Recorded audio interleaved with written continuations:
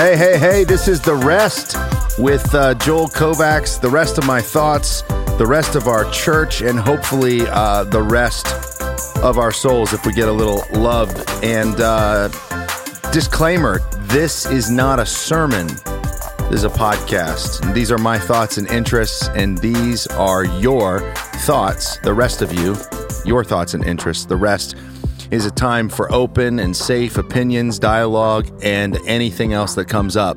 So today we have episode 16 of The Rest, and I've got my friend and one of our church partners here, Kenny Sipes, with me. How you doing, man? I'm doing great. Glad to be here, buddy. Yeah, and I've known Kenny for a long time. We might tell some of that story, and it's fun enough. And so, yeah, we're going to, I'm going to do a little recap because it fits in with the theme at our church right now. We just finished 3 different episodes specifically related to mental health. And so if you missed those, catch back up on those.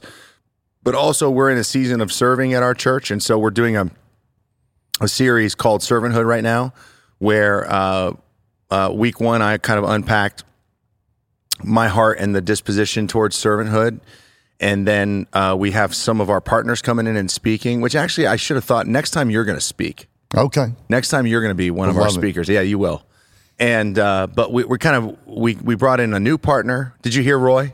I did not. Yeah, so we had Roy Hall Jr. Oh, yeah. Roy Hall, yeah. I'm thinking Roy Whipple. No, Like, Roy Hall spoke this weekend. Oh, yeah, I did hear that. It was awesome. Yeah, and so terrific. Yeah, so he spoke, and then we have this coming weekend. So this episode comes out after this will happen. So if you're listening to this, it will have been, a couple days ago. We had Mitchell Elson, and we'll have Mitchell Elson, who is, man, dude, I can't wait for you to get to know him. He's a newer partner as well, and he's amazing. Just for anyone listening, partnership at our church with serving is we partner with organizations that are doing things that we're not doing in places that we can't really do them, which we believe is kind of it's the heart of the mission of the gospel, and it's really outlined in the book of Philippians as Paul talks about his partners and people that gifted him. Just with the beginning of the church, it makes sense. You have the people that go out and they're doing things in different places. Then you have the local church, and there really is quite a connection that's made between local churches and people that are doing mission field work. Absolutely. In our day and age, a lot of it is like,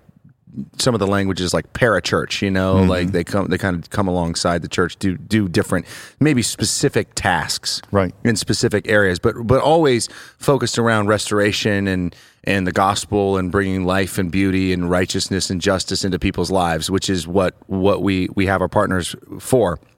And so we have already an established grouping of partners that have been official partners, which Kenny is one of them, and we'll talk about that.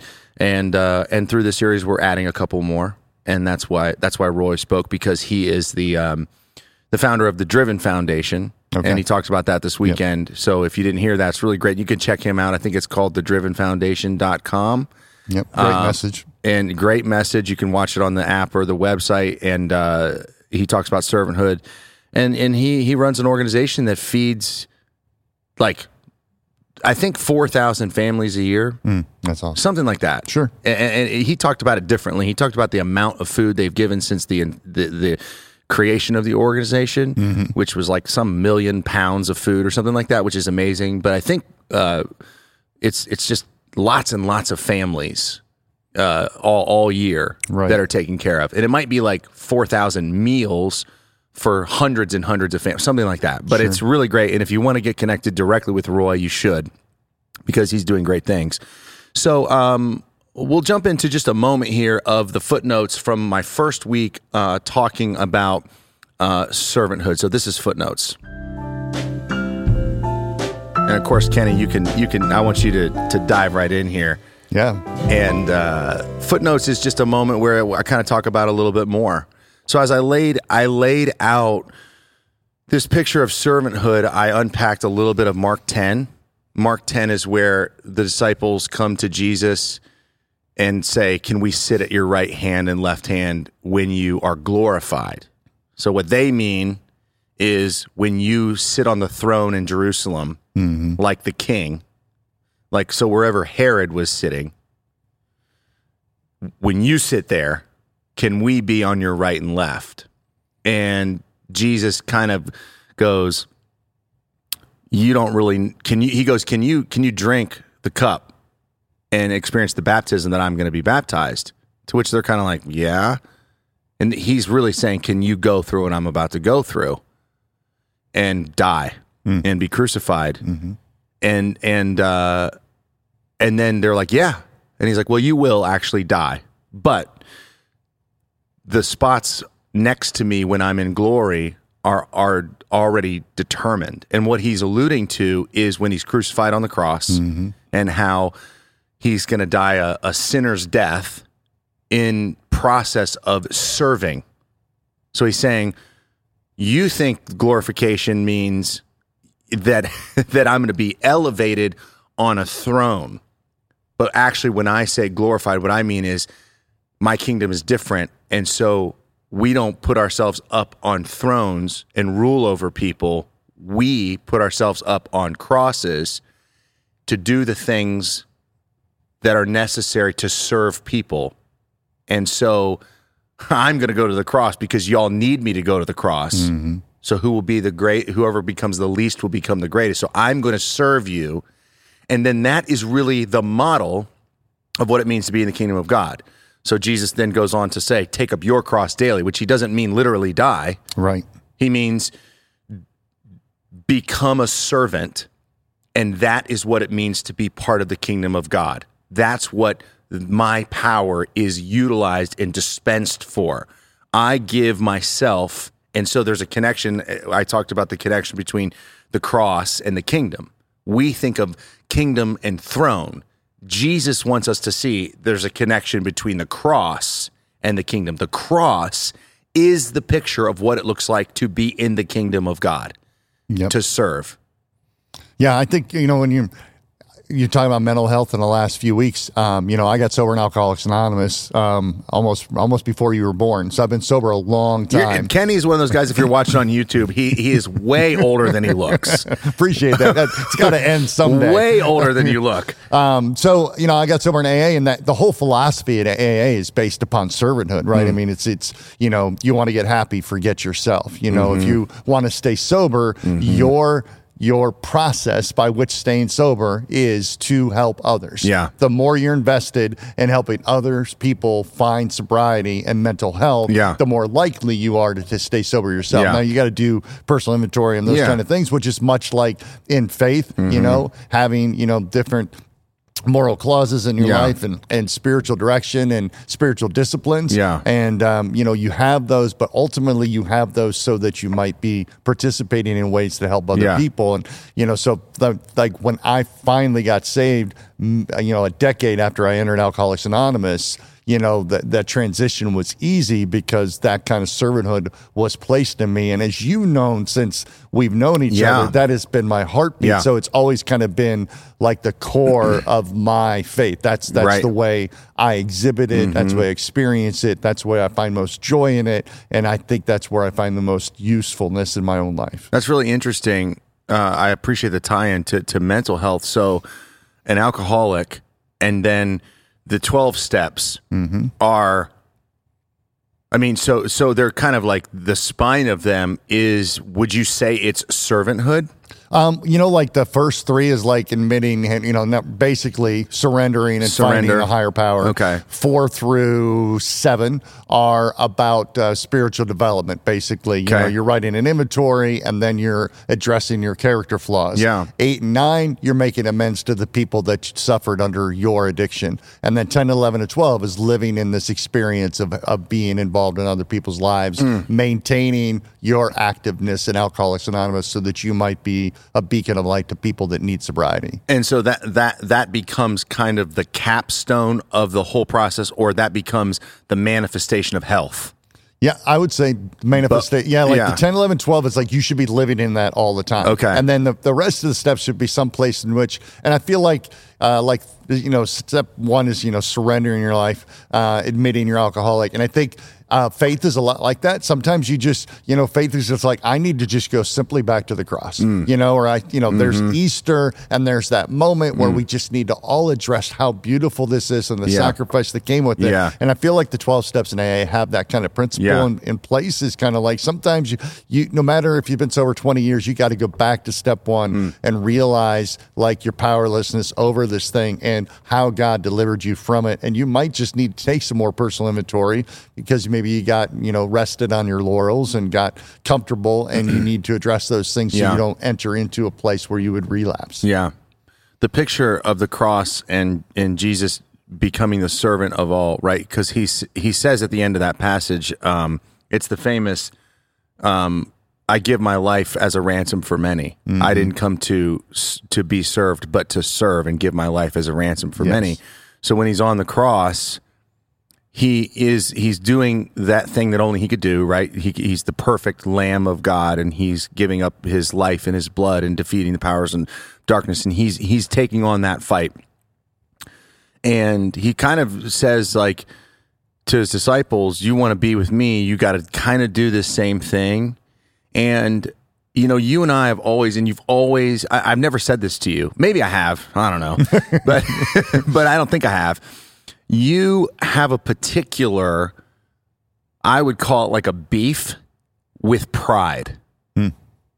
Like you've said to me, it might even be like part of our story that like when I was some arrogant kid coming into your office, and I'm maybe, I think that you were always like keen on understanding pride. And I think that you had revealed to me in many different interactions that it was because of something that was on your radar, something that you were personally sensitive to. Mm-hmm. So what are your, like, when we think about kingdom and pride and serving, like just give me your thoughts on how that works for you. Well, I mean, kingdom for me is just, I want to make this place, is if I'm functioning on earth, I want to make it as beautiful as possible for everybody that I have an ability to impact.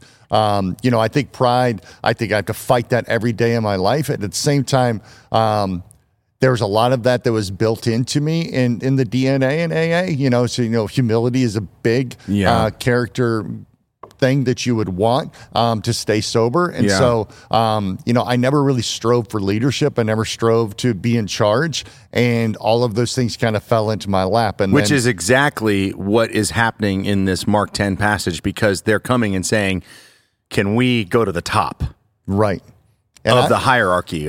They wanted influence. They wanted position. They wanted notoriety. Yep. And that's, probably this part of my soul does, but at the same time, like, of course, I'm involved in 3 entities and what we'll talk about soon. And I have to call my lawyer to know what I'm supposed to call myself because I don't care about titles. It's right. I just want what we do to represent itself. Yeah. And an executive director or president or manager doesn't really mean anything to me. It doesn't really hold any weight. It doesn't add to who I am. It doesn't change the way I operate. So, some of that stuff just isn't important to me because I feel like, my job is to honor the beauty of Christ. So let's just do that. And the rest can be called whatever it's called. But you didn't just show up there. No, not really. But I think AA really drove that in. So AA. Yeah. Tell a little bit of the backstory. I mean, how did you end up in AA? Oh yeah, I was a teenage drunk, and I was an only child that got hooked on drugs and alcohol, and it really affected my family. I was kind of infamous in the family you were in, or the my family mom and that dad. You had? Yeah, just my mom. They didn't know what to do with that, and they didn't know how it had happened since they're teetotalers, and they would never be involved in that. And it got to a place where I was dealing drugs in high school, and eventually my parents. You were dealing drugs? Oh yeah. Whatever I had, lots of pills and stuff. It was the 80s. And, so eventually my parents, the only option they felt they could do is press unruly charges against me. So I got held at the school policeman's car, and then the Columbus City Police came and picked me up and took me to an alcoholic treatment center. In high school? Yep, I was senior in high school in November. And your parents called the cops on you? They did. Yeah, I mean, it got in bed. I'd moved out, kicked out about 10 days before that, which is really traumatic. I mean, only child, great family, middle class family. I mean, I was the only flaw really. And then to really get into a physical fight with my father, who's like the kindest, most beautiful soul on the planet, was kind of the last straw. And I think my parents saw that I was headed to a quick grave unless they did something drastic. And that in that time, in-house inpatient alcoholism treatment was huge. I mean, I went to an adolescent treatment center, Talbot Hall at St. Anthony's Hospital, which is OSU East now. And I mean, I was in there. The standard process was 5 days of detox and 28 days of inpatient therapy. And that's what you did. About 28 days in, it was Thanksgiving break, and somebody snuck in LSD into the treatment center, and a good portion of us broke every rule there was by doing that. Mm-hmm. And so I got extended a 7-day stay, and there's a lot to tell about that. But I mean, two things I would say is, one, I remember before we got caught how miserable I was, and I kind of had a moment of sanity to I never want to feel this way again, but I was stoned as could be at the moment. And so you mean when you were in treatment and you were on LSD and nobody knew it? Yeah, right. So you were like, this is terrible. Like, what am I doing? But I was stoned, so there's no guarantee that I'm going to own that moment of sanity when I'm not stoned. And the next day, everybody got caught. And I sat in the office of a woman named Sister Lucille Martin, incredible woman. And she was in charge of the unit. And she said, we're going to have to send you to a detention home. And I said, well, if you send me to a detention home, then I'll commit suicide. And the fact I'm dead will be your fault. And this is a conversation we had for 2 hours. And, thanks be to God, I walked out of there. I never drank again. That was actually the last time I ever used any substance. So what happened? Did you go to the detention? I did not. She extended my stay for 7 days, and then my counselor said, you'll never make it sober ever. You're not of that type. And I got active in Alcoholics Anonymous right away. Had a sponsor who was like. So was that moment, that 2-hour conversation, was that lady helped you turn the corner? I think in that moment I was exasperated and meant every word, and I don't know. I just, I think the beauty of that story, and this is a whole other podcast we can have. It's good. Is I got married about I got married about 8 years later. And that woman, that sister, that nun came through my receiving line, and she said, hey, it feels like my own son got married today. Wow. And you just think of like the weight you put on that. I put on her in that moment with my parents who are dying inside, all of the money they invested in the insurance that it would cost to treat me. And I blew it. And then I'm threatening this. And then we got spiritually healthy enough and sober long enough for that kind of experience to occur. Wow. This is just my personality. How did you start on drugs? What led you? What happened? Where? I think, I was, in today's society, we just didn't have anti-anxiety meds and all those kind of things that weren't something we really talked about. Mm-hmm. So I think, for me at that time, I was a super anxious kid. I mean, super aware of over aware that anybody was paying attention to me. Like the kid that tripped in school and assumed that everybody just announced laughed it. And talked and Kenny Sipes just tripped down the hall and everybody see that. That's the way I felt. And so when I had my first few experiences with alcohol and it kind of eliminated that emotion, that you got hooked. Who cared? I was hooked. Yeah, I got you. And then I just have this obsessive personality, so I'm going to do everything I get my hands on. So the prettier the pill, the more I would take it. What a story, man. Okay, so you go through that process, and then after that, you go through the 12 steps after the treatment. Yep. So after treatment, then I just got sober in AA. I mean, my goal was 90 AA meetings in 90 days, and I did that. I pretty much went to an AA meeting probably pretty much every day of my life, well into getting married. So probably for about 10 years, I was in an AA meeting, sometimes 2 and 3 a day. It was my community, and it was awesome. It's really honestly the why I know Columbus, because I just would go to any AA meeting, so I knew everything from Dublin to Zanesville, because I got lucky. I was 17 years old when I got sober, and I stayed sober, and it was kind of an anomaly at the time. Most kids just eventually relapsed or went out, and So then I kind of got on the speaker circuit. So, then I would end up speaking all over the state of Ohio. And I got to know, Central Ohio simply because I was, offering up a story that I hope that could help other people. That's great, man. Wow. So you see, it's amazing. I guarantee, the programs that you went through, obviously with Sister Mary, whoever it was, Sister Mary Clarence is what I want to say from Sister Act. Sister Lucille, forgive me. Yeah, sorry. But there's a faith background, and I get the 12 steps. I don't know the history of. It has to be obviously some clinical psychological work there in terms of how people grow and change, and it's all scientific that way. But then that faith piece of what really ties it up and helps people move forward is a servant piece. Right. And so I guess, I want to pick up with servanthood and talk a little bit more about your story, both from the faith-based working in church and how that all happened, and then also into what you're doing now. And now you're one of our partners. But before we do that, we need to talk about a couple things that are probably more important. Are we still in footnotes? Yeah, we are. Okay. So it's like, this is just what happens. I don't know the process. It's okay. It's very loose. Like it can go way off bat. The next thing is you're the aficionado, and we'll play some music for that. But in the meantime, actually, let's just go to that. This is all about Kenny being our representative of servanthood and partner here. Here we go. He's the man. Okay, so what I want to talk about is the Buckeyes. All right. In sports. Like, we have to take a minute. Sure. So Kenny and I, gosh, see, this could just... When it started. My goodness. Kenny, so I worked at the same church that he worked at. I was hired in to be a music director, music worship leader in a Southern Baptist church that had multiple worship experiences, different genres of music. And I was the hip, edgy, rock and roll, emerge. And Kenny was the student director. That was me. So this is how we first met. I got there in 2007, fall of 2007. So just give the brief history of time.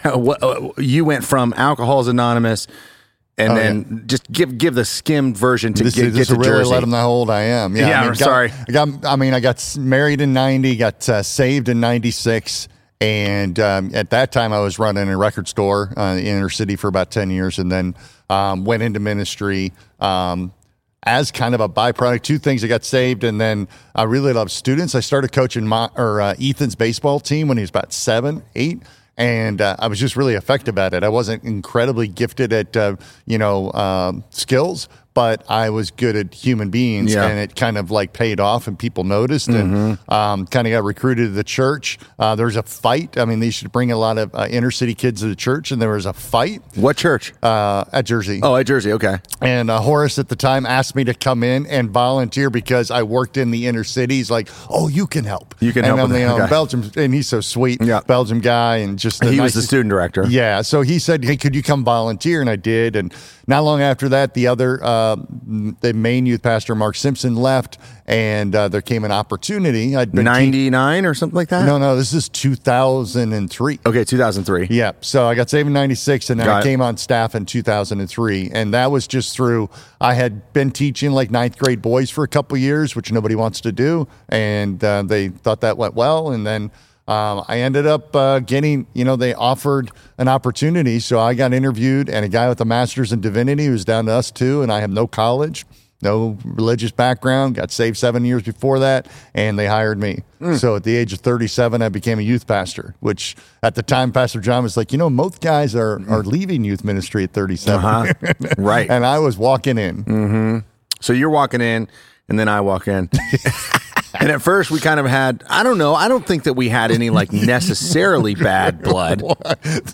Maybe we did. I think I had an attitude, or I don't know. I wanted to be, so I came in under the idea that like I wasn't going to be there very long. Right. And that was a little bit of unfair, but I told everybody that I was going to start a church. And so it was kind of like, okay, we're going to put Joel over here.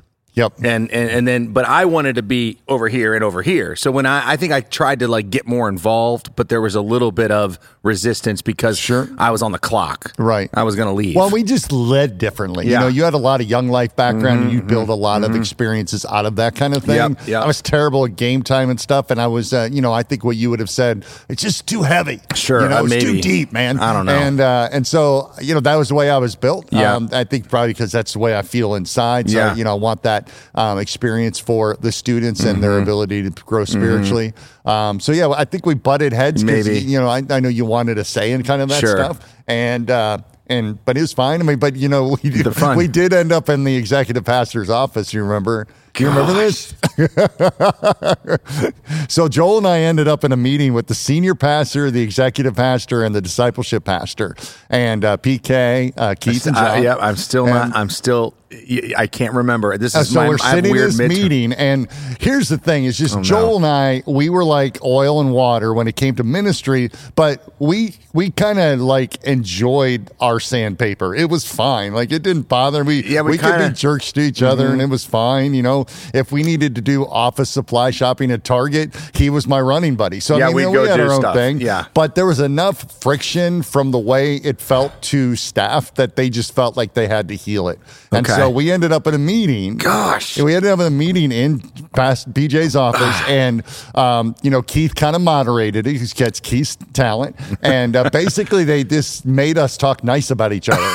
Like they were like, Joel, just kind of tell us a little bit what do you see that's good in Kenny? And then I had to do that with Joel. And I think it was more to appease staff because we were fine. We were kind of like, we're not really that mad at each other. Like we're brothers, so we kind of fight. We went to Catalyst together, and was that after that? It had to be. I guess I don't know. There was a lot that happened during the time, and went to Catalyst, drove to Atlanta. You argued with Tony for like 10 hours, and dude, we argued for 10 hours about how Jeff Foxworthy can be a Christian and be a comedian. And the funny thing is, I'm a talker, and I didn't get to say a word because Tony and Joel would fight this fight, and then Joel would say, well, let's just agree to disagree. Yeah. And there'd be like 15 seconds, and then Joel would go, but, and then they would go off for like another 15 minutes. But I tell you, one of the most beautiful things about I'm tired of being right. The Catalyst Conference was great. I think the two things I remember that I like to share with that is one, I remember the shack was new, and we were wrestling with a lot of the why they were messing with theology and the shack, and I think some of us have all kind of grown through. Hey, it's fiction. Let's just move on. And we did that, and the other thing was, and I think you might remember this, but I just always thought you were. I don't want to cuss here, but let's see. You're always just a little too abrasive. Like there was no emotion in Joel, right? Yeah, and we were in the top of the stadium, and the Chris Tomlin group, they brought out the African Children's Choir. Yeah. And it was just, they came out, these little 12-year-old, 10-year-old kids singing worship, and I'm moved, and I hear this, and I look over, and Joel is on the verge of sobbing, and I'm like, oh, look at that. There's a real heart in there somewhere. And I think, to me, I almost feel like that was the beginning of our intimacy and friendship, because maybe you'll allude to this, but once you left Jersey and you started to launch this, then I became kind of a bouncing off pad of somebody that could be objective, that wasn't emotionally involved. And I think a lot of that stemmed from that. Like I can tell Kenny whatever I want, and it's not going to be held against me, and we can kind of walk through it, and that'll be helpful. That was a special moment. I think it's just like, pride and whatever and jobs and things can get in the way, but we've always just been friends. Like we just really, I think we just like each other. It's just funny the way, I don't know, it's weird. No, it like is. They're just kinship that way. I do feel like you're like a brother, kind of like a dad, kind of like a brother.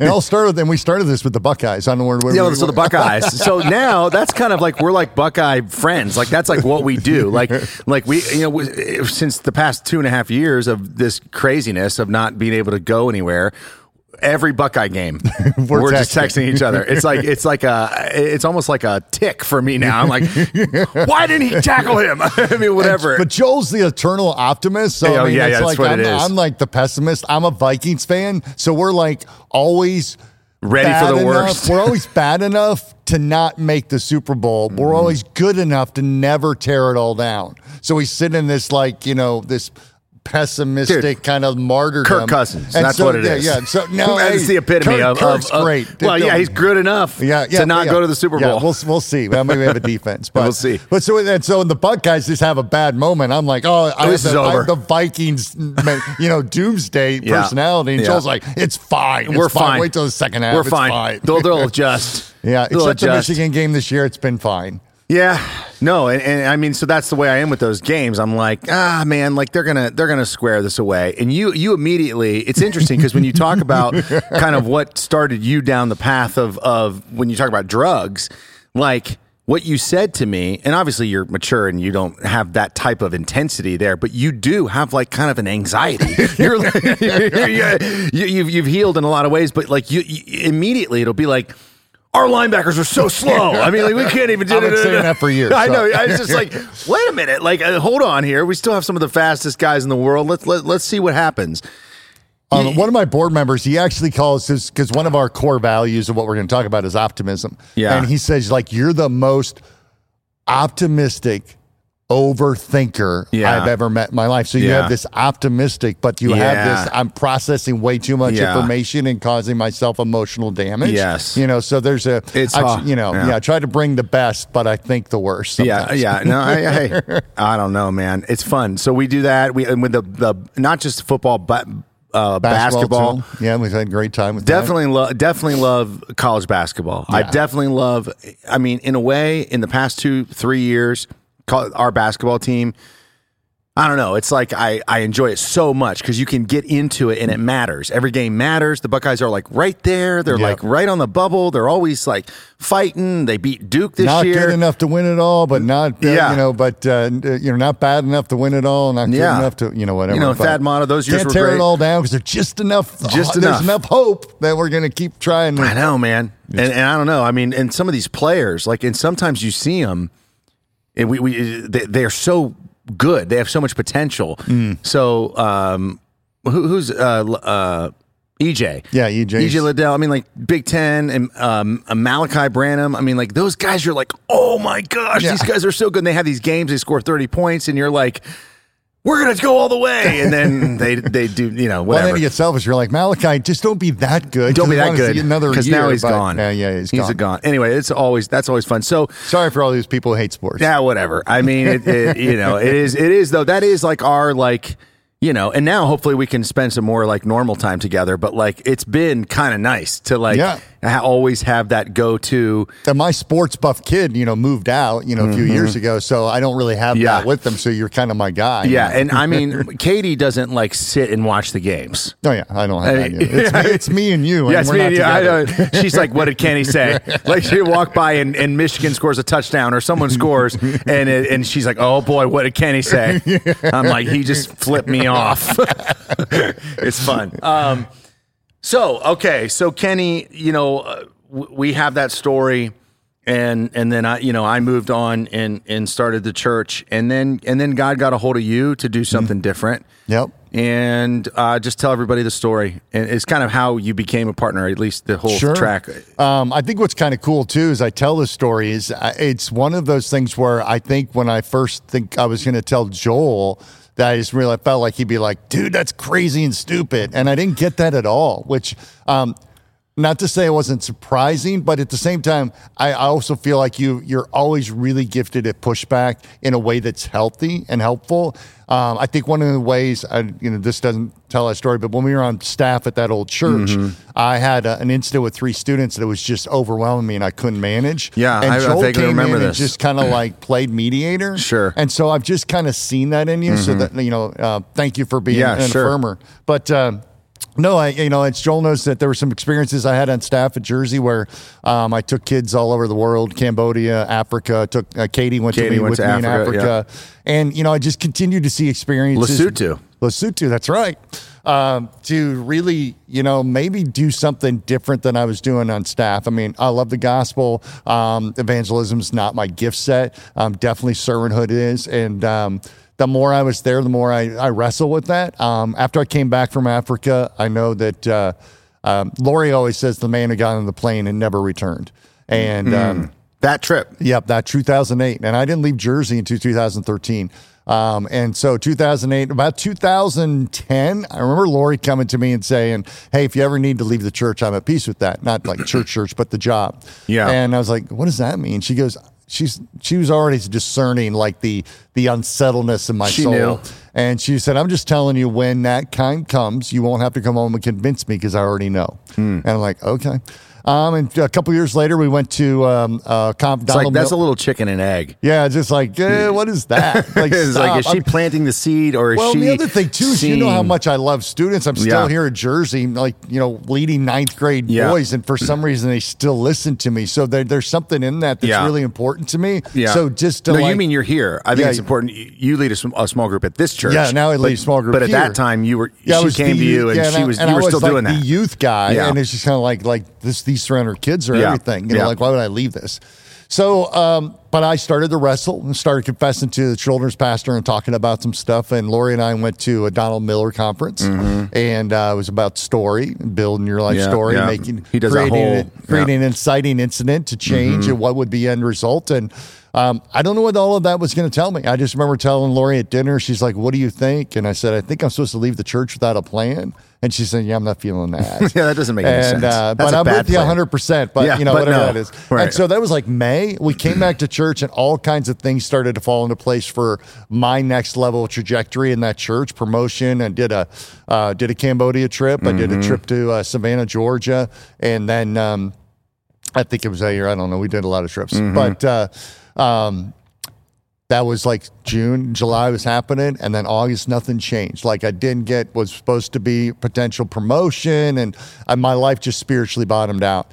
And I remember in September, I just got this super overwhelming spiritual experience where God said, you told her in May exactly what you're supposed to do. So like, you're miserable because you're living in this holy disobedience that just like you confessed, I need to move on without a plan. And so I started to make a plan and with really no plan. Yeah, right. In September of that year, I went to Nashville and dreamed with some people and eventually met with some organizations that what the Roosevelt does support now. And then the other youth pastor left at the end of that year, at the end of 2012, and was like, well, that sucks because I'm getting ready to leave, but nobody knows. Eric? Yeah. And so I resigned not long after that, and they were going through their whole vision change, color, font, theme, mission statement. And they're like, hey, can you stay on a few months? And I'm like, yeah, I don't have a plan. So I'll be glad to stay and try to figure that out. And it got to be about May of the next year. And I remember I live in So now 14.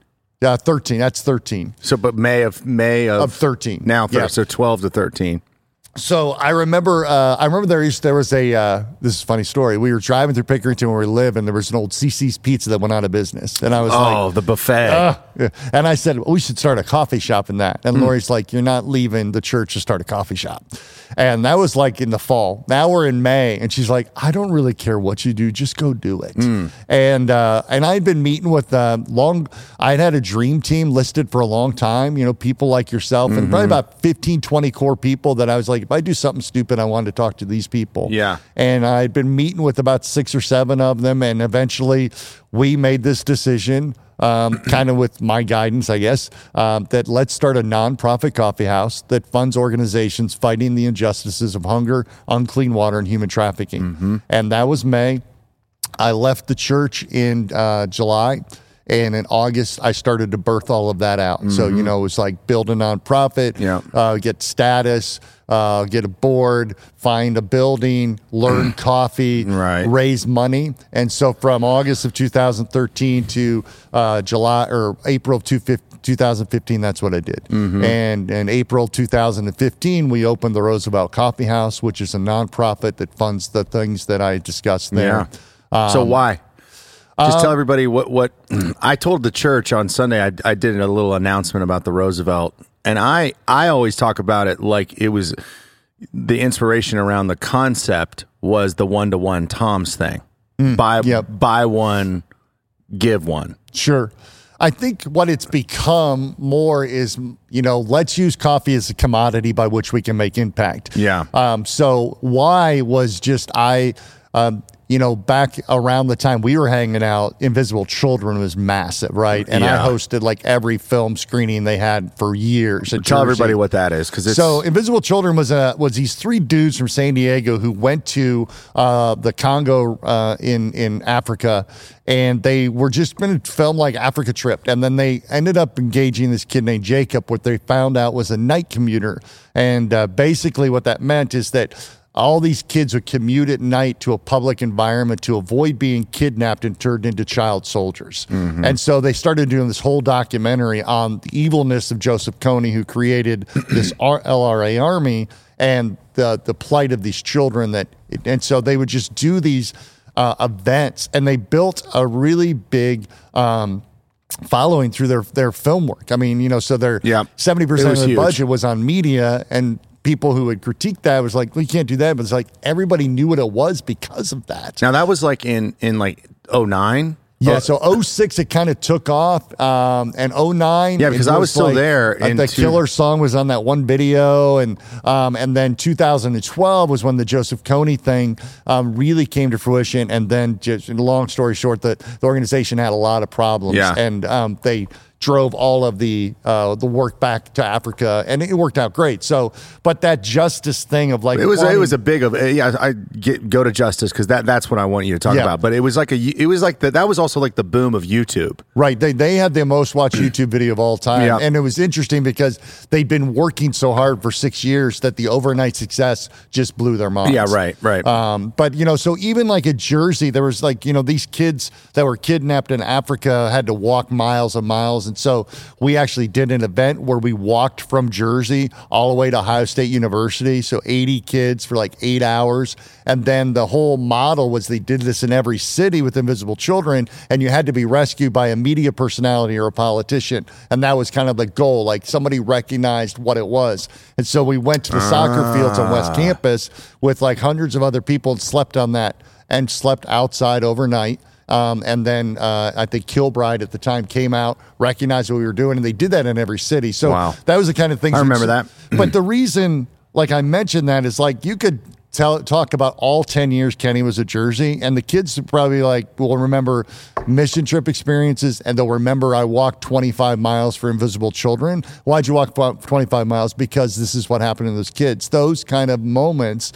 Like there's 27 million people enslaved at the time when I was on staff. So we made our kids do an overnight event where they had to stand for 27 hours. Mm-hmm. And so they couldn't sit, they couldn't sleep. But every kid that did that experience, we could go back and say, hey, why did you stand for 27 hours? Yeah, and right. they'd be like, because 27 people were enslaved and we were bringing recognition to the injustice of that was. So all of that stuff spoke to me. I saw, hunger at the worst level possible in Lesotho. Cambodia is a human trafficking mecca. So we just saw all kinds of, orphans and situations that had been rescued and were being restored. And there was a lot of places that we just avoided because of how dangerous they could be. So those things really spoke to me. I'd worked with a couple clean water organizations. So what I think when we launched, I think what I was trying to do is create a coffee commodity that can make change in these areas, but also choose areas that would not be controversial meaning everybody can probably agree nobody should die of preventative of waterborne diseases, nobody should die of hunger or starve, and nobody should lack freedom. So those were like non-divisive and, could cross all aisles, spiritually, non-spiritually, whatever it might be. And then when we launched the shop and that was the vision and we got some media coverage, it worked. Yeah. People completely connected. So when you were conceptualizing this and putting together your heart for this, was there pushback? Like, I kind of vaguely remember there being, at the time, I think one of the buzzwords was like the social justice movement. Oh yeah. And in the evangelical church, there was a little bit of a problem with that, or... I think my personality in the church had already kind of won that battle. I think, people understood what that looked like for me, and it wasn't an interrupter of the gospel. But I know what you're saying. I also would say, though, the first media coverage we got, they called it a social justice coffee shop, and that got some bad response, just because it didn't. So we ended up saying, hey, we're a nonprofit coffee shop. That funds organizations and does these things. And one of the things that's occurred that is not measurable, and we'll talk a little bit about measurables, but is that, the Roosevelt Coffee House and now Roosevelt Coffee Roasters, it is the incubator of social enterprise development in the city. I mean, I was there this morning. 2 friends of mine, city attorney Zach Klein was there. Franklin County Treasurer Cheryl Brooks was there. City Council President Shannon Hardin's in there 2 or 3 times a week. You were a pace setter in terms of creating nonprofit enterprise.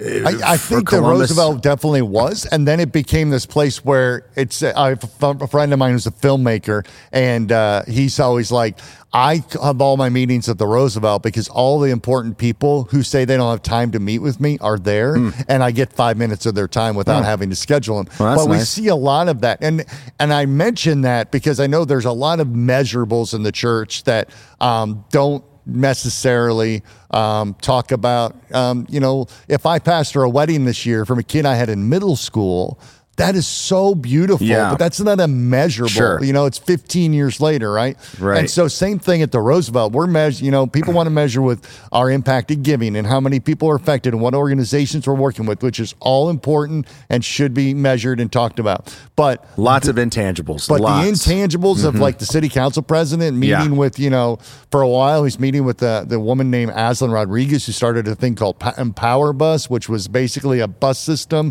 to bus new immigrants to jobs. Like if they lived in Franklinton, they could get transportation to Marysville, and created this whole nonprofit to create this opportunity for things to change for people like that. So those are the immeasurables that just blow my mind. I was meeting today with the CEO of the Furniture Bank of Ohio, who's just a super good friend of mine. Wow. Just from the coffee experience, and we were just kind of catching up. He was an exec at Habitat for Humanity and just moved over, and we just talked about leadership roles, and we just moved into a new roaster place, so he was checking that out. So you guys, you have 2 storefronts? Yeah, so we launched in April 2015. It went well, and then 2019 we launched. And that's on... It's at 300 East Long Street, corner 6th and Long. And then in 2019, we opened our second location at Franklinton. Perfect timing. And and then in 2018, we licensed our brand. So there's a Roosevelt inside the Olentangy River Brewing Company in Lewis Center. Right. So kind of like a Starbucks and a Target. We're actually in dialogue with a co-working firm coming to town from Georgia that we might end up doing similar stuff with. Nice. And then we started roasting our own coffee in the fall of 2018, and that entity, is thriving.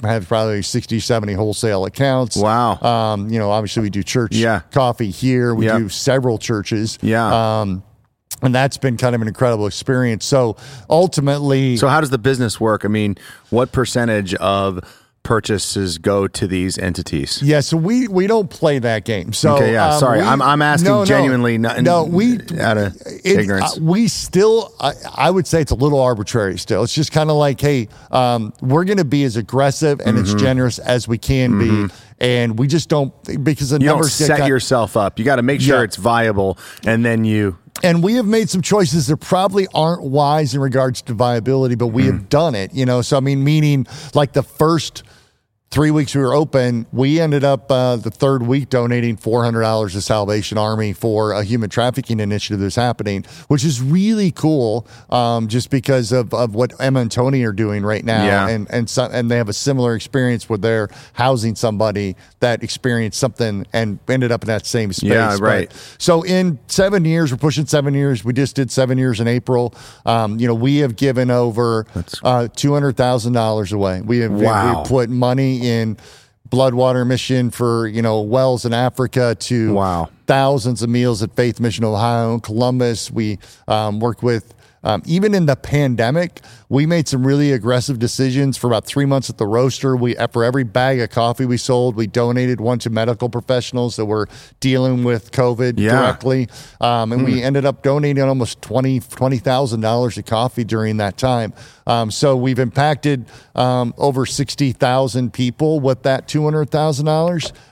And then, to the mission, especially at the new shop, it's just painted on the walls and a big, huge mission statement. That's in Franklinton. Yeah, I've seen that. In that, I've been there. We've, now we are probably almost at 1 million people have walked in our doors in 7 years. Wow. So that's another one of those intangibles. Like one of the victories I always say is like these people that come in, they fall in love with our staff, they fall in love with our coffee, and then one day they look up and they see a mission statement and they're like, what is that? There's more going on. And I've already won them, right? I've already got them for our quality of product and the quality of their experience. And now they see the mission, and now everything's I'm never losing that guy. Well, so much to say. You did it right, because I was a part of, or at least privy to, a couple people. There were some movements in the late 90s and the early 2000s of just making a Christian coffee shop. And the idea was crappy coffee, crappy environment, crappy music, crappy chairs. Everything sucks, but we're going to bring people in and tell them about Jesus. But none of them worked because the environments weren't nice, right. And the product wasn't nice. So it's like, how does that reflect God, and are you effective just at a minimal? You don't really need to tell everyone about Jesus. You could just make a really good cup of coffee. Mm-hmm. I mean, I'm not saying you don't take it the wrong way. We need to tell everyone about Jesus. We all agree. No, I think my model is not bait and switch. Yeah, exactly. And I'm not there to share the gospel. Right, and I've lost board members and honestly old Christian support because that's not our model. Because you don't just never our model. Your model is to do mission, to support these things where you're helping people in these amazing places with these very, very difficult needs. And as a reflection, though, of your heart for the gospel, the kingdom of God. Right. I mean, that's what it's about. Like Scott Harrison at Charity Water always says this. He says, I am not faith-based. I am inspired by my faith to do what I do. Right. And I think that can sound like whatever, just like rhetoric or verbiage, but I think it makes a difference, because I really think that should be less crossover. I think that everything that a Christian does should be kind of from the place of being like their creator and making the world great. And if you just were like, I just love coffee and I want to make it great and I want to be a great roaster, and you're a man of faith, like that alone is just amazing. Like why not? So, but the fact that, dude, I just had to tell you, I'm proud of you. Thanks, man. I love you, man. Like, dude, I mean, that makes me emotional. Like, I don't think I've heard specifically the report in a while. Yeah. And so, I mean, I think it's probably been since before the pandemic, as we're just trying to batten down the hatches. And just like we ended up doing we average anywhere from 15 to 25,000 a year, and then the pandemic year, 2020, we exceeded 40 grand, man, because of just some things and some strategies that we did that we thought would be effective, and then ended up working. And we got really lucky. And I think, to speak to some of what you're saying too, I think the fear of the church in regards to some of the way that, you're talking about kingdom and the way I exhibited my faith in what I chose to do, is that they always felt like that would just mail it in, just kind of like, just be a good person and maybe somebody will notice Jesus. But if you actually take action and finish, and it becomes a picture of who you are and what you represent, then it's going to be that way. So sure, are some people just going to try to be super moral and hope somebody asks them? Which is dumb, but I mean, that's great, but that's not necessarily gospel. The more, and I love sharing like numbers, but we didn't even calculate how many were impacted the first 4 years we were open until we started to do some modeling. Yeah. So it wasn't about that. It's just like, I remember there was a guy that came in that lived at Faith Mission, and he bought a $2 cup of coffee every day. And Royce and I became friends. Yeah. And Royce ended up getting a job at Hot Chicken Takeover that works with Second Chance Employment because I knew Joe and I, the owner, are great friends. And so I directed Royce that way. Royce got that job. And, they match your pay toward toward potentially buying a car. And so like a year into that, Royce came by driving in a used sport utility saying, hey, I got a car, man, And so those are like these things, these pictures of like, how do you even like, I'm not going to quantify that in an annual report, but I'm telling you, that is so awesome. I mean, listen, to talk about. I think that you come from the school of thought that like the gospel is this articulation of who Jesus is and maybe sin and all the. I tend to think it's broader in the sense that there's a new king and he has started the process of new creation.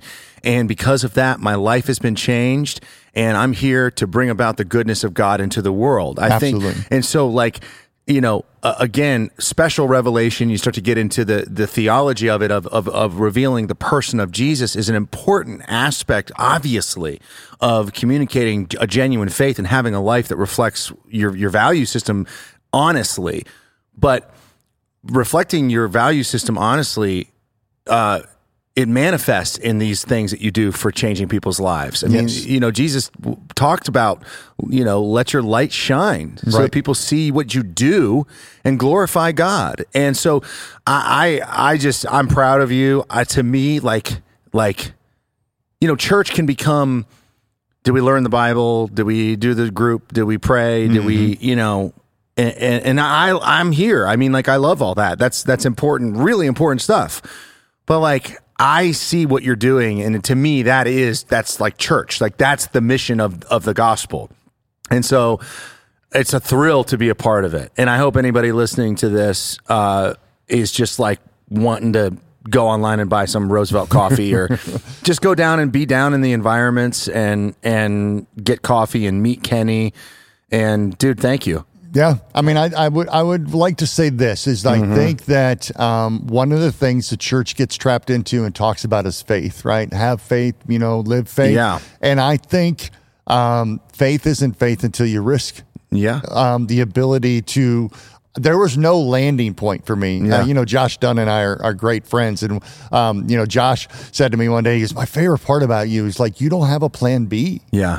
This is it. And if it doesn't, so I mean, I'm talking 48 years old, 4 kids, virtually 0 retirement, and walked away without a plan to launch something because I felt God was faithful enough to say, I'm ironing this out. And, you got to step into it. Just like, Moses let a bunch of people down the cul-de-sac, and until he stepped in, the water didn't part. So all those people coming down the cul-de-sac had to be going, what are you doing, bro? That's right. And so those moments of faith and being obedient in them, and then, being desperate enough to continue to depend on something greater in myself to lead that way is the only process by which it occurred. Sure. And I just think sometimes we don't exercise faith. Yeah. We talk about it, but we don't exercise it, which in true fashion should be, he's the only way it's going to work. Yeah.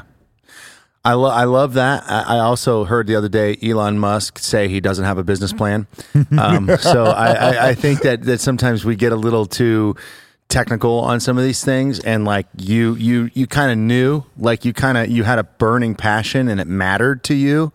And I think that matters to God. And I think if you put those two things together, a lot of stuff is going to go well. But I also, and I'm not saying it's not faith.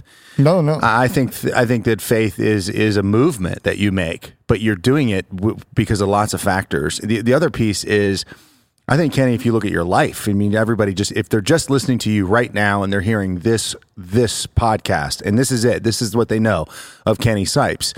Look at your life. This is your life. You didn't just wake up with heartburn, and have a burning, you've been on a journey of God really steering your life, and you've been faithful, I think, a lot of the time. And so I hope if someone hears that, it's not some overnight success story. It's not some, you were in ministry, you were doing ministry things, and then another thing came, and so it's you were practicing your faith the whole time. What's next? What's the next thing? What else, God, do you want me to do? And I think if anybody hears you talking, they just need to know, if you're pursuing God, he's going to put great ideas in front of you, and they don't all have to be big, but they're all going to be great to help people. That's one of the things we got to stop, but big, big. It's just subtle is where he speaks to whatever, us. Man. It doesn't need to be big. It needs to be great. Yeah. And what's great? To serve people. which is where we started. That's great. That's what glorifies God. He's up there. There's a connection between the kingdom and the cross. And if you want to be a part of that, then you want to do something great. Great doesn't mean big. Great means it's for God. Yep. Great means it helps people. Great means it brings life and justice and righteousness into the world.